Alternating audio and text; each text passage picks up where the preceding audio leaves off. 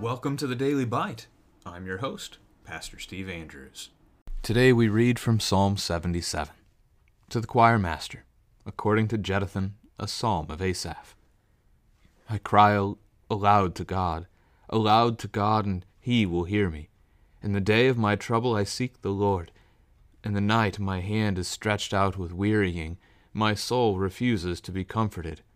When I remember God, I moan. When I meditate, my spirit faints. Selah. You hold my eyelids open. I am so troubled I cannot speak. I consider the days of old, the years long ago. I said, let me remember my song in the night. Let me meditate in my heart. Then my spirit made a diligent search. Will the Lord spurn forever, and never again be favorable? Has his steadfast love forever ceased? Are his promises at an end for all time? Has God forgotten to be gracious? Has he in anger shut up his compassion?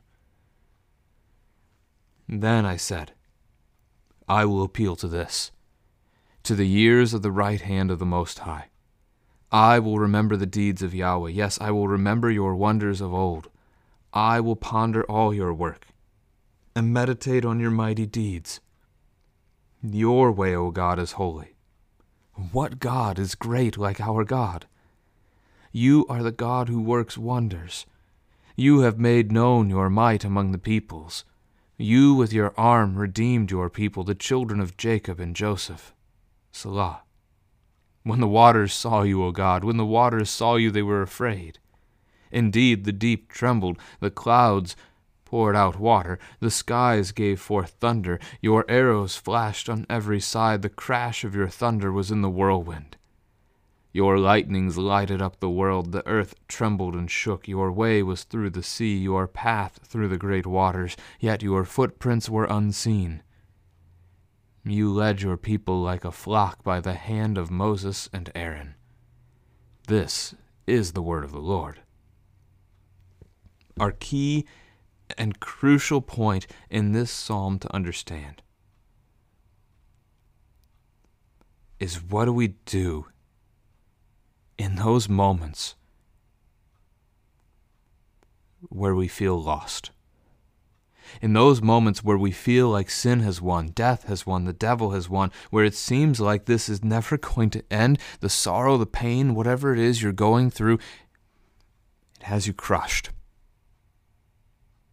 And it seems like God is absent. It seems like God is no longer fighting for you. Where do you turn? As Christians, how do we avoid the pit of despair? In those moments, in every moment, the world is dark and growing darker still. 2 Timothy chapter 3, verse 13 promises that to be the case.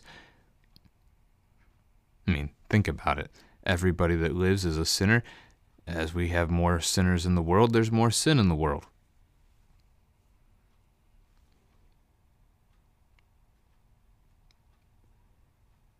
We turn to God's promises. We trust in his promises. We remember his promises. Yes, it doesn't feel like it. Feelings are fleeting. Feelings come and go. The Lord gave us feelings. I'm not saying they're bad, but we don't put our trust in our feelings. Yes, we feel lonely. Yes, we feel like God has abandoned us. Yes, we feel like the enemy is winning. Yes, we feel sad. Yes, we feel despair. Yes, we feel sorrow. But God is still faithful. Our feelings do not trump the Word of God. Our feelings do not undo his promises. They're still there. They're still for us. So reflect together on what those promises are. that Christ has already defeated sin, death, and the devil, that Christ has forgiven your sins, that Christ has promised to take your body and soul and raise them up from death, that Christ has promised a new heaven and a new earth to you, that Christ has promised that you will live forever with him in paradise. It doesn't matter what happens in this world right now. It doesn't matter how many fiery darts the devil throws your way. It doesn't matter if your boss hates you. It doesn't matter if you're fired. It doesn't matter if, ultimately, if the world kills us, Christ will raise us. That is the hope of the Christian. Jesus Christ our Lord. And this is the point to drive home as a family as you talk about this hymn together. I wish we knew the tune of Jeduthun so you could sing it together. You can sing it anyway. Come up with your own tune if you want to, or you can use right before Psalm 1 in our Lutheran service book, the hymnal. You'll see some tunes that you can sing the psalm to together if you're musical like that. But we remember.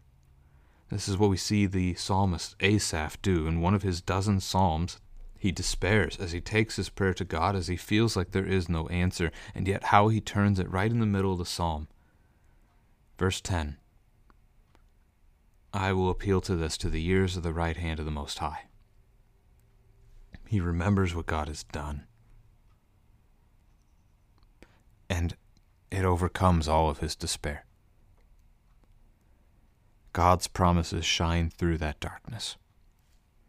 All right, so let's take a look at some of the details here. I cry aloud to God, prayer, trusting that God will hear me. In the day of my trouble, I seek the Lord. So we pray.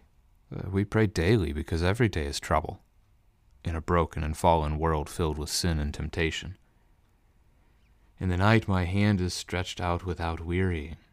Seems to be a posture of prayer here.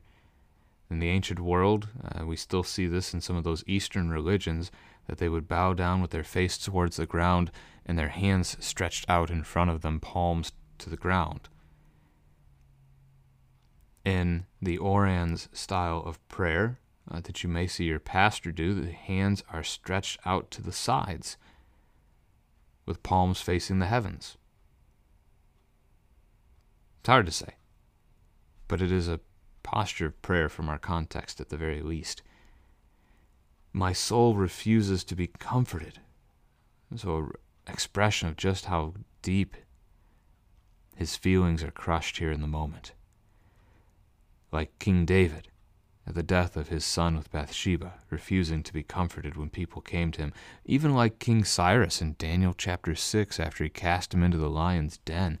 Cyrus, also called Darius the Mede in the book of Daniel, he won't be comforted. Not until the morning when he sees Daniel still alive, that God had rescued him. When I remember God, I moan. The psalmist grows weak in prayer. We have a strain of Christianity that tells us prayer should be the opposite, that prayer should be strengthening. It doesn't necessarily have to be. At least not in a worldly sense. He is strengthened. Verse 4, you hold my eyelids open. God holds him up. This is like Jesus in the Garden of Gethsemane, the night of his betrayal. He grieves. His emotions run deep. He takes it to the Lord, and the Lord holds him up. This is where our strength comes from. The Lord. He upholds us. Not ourselves, not our own power. And so Asaph shares with us he is so troubled he cannot speak. But I hope that reminds you of Romans chapter 8, verse 26. Likewise, the Spirit helps us in our weakness. For we do not know what to pray for as we ought, but the Spirit himself intercedes for us with groanings too deep for words. We may not be able to speak, but again, lean into God. Like the child who is broken and hurting and despairing and crying and sobbing. They can't stand on their own anymore. But they fall into the arms of dad or mom. And they're just held. And even though the moment seems evil,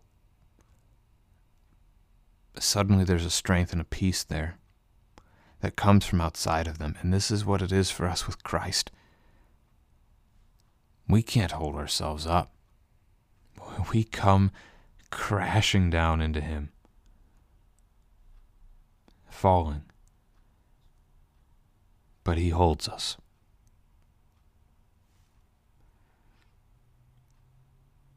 The psalmist considers past prayers, past times of celebrating in the Lord, and yet again in his despair he brings these questions. And talk about these questions as a family. It's like I said yesterday, when you get a question mark in Scripture, a good spot for a family to talk together.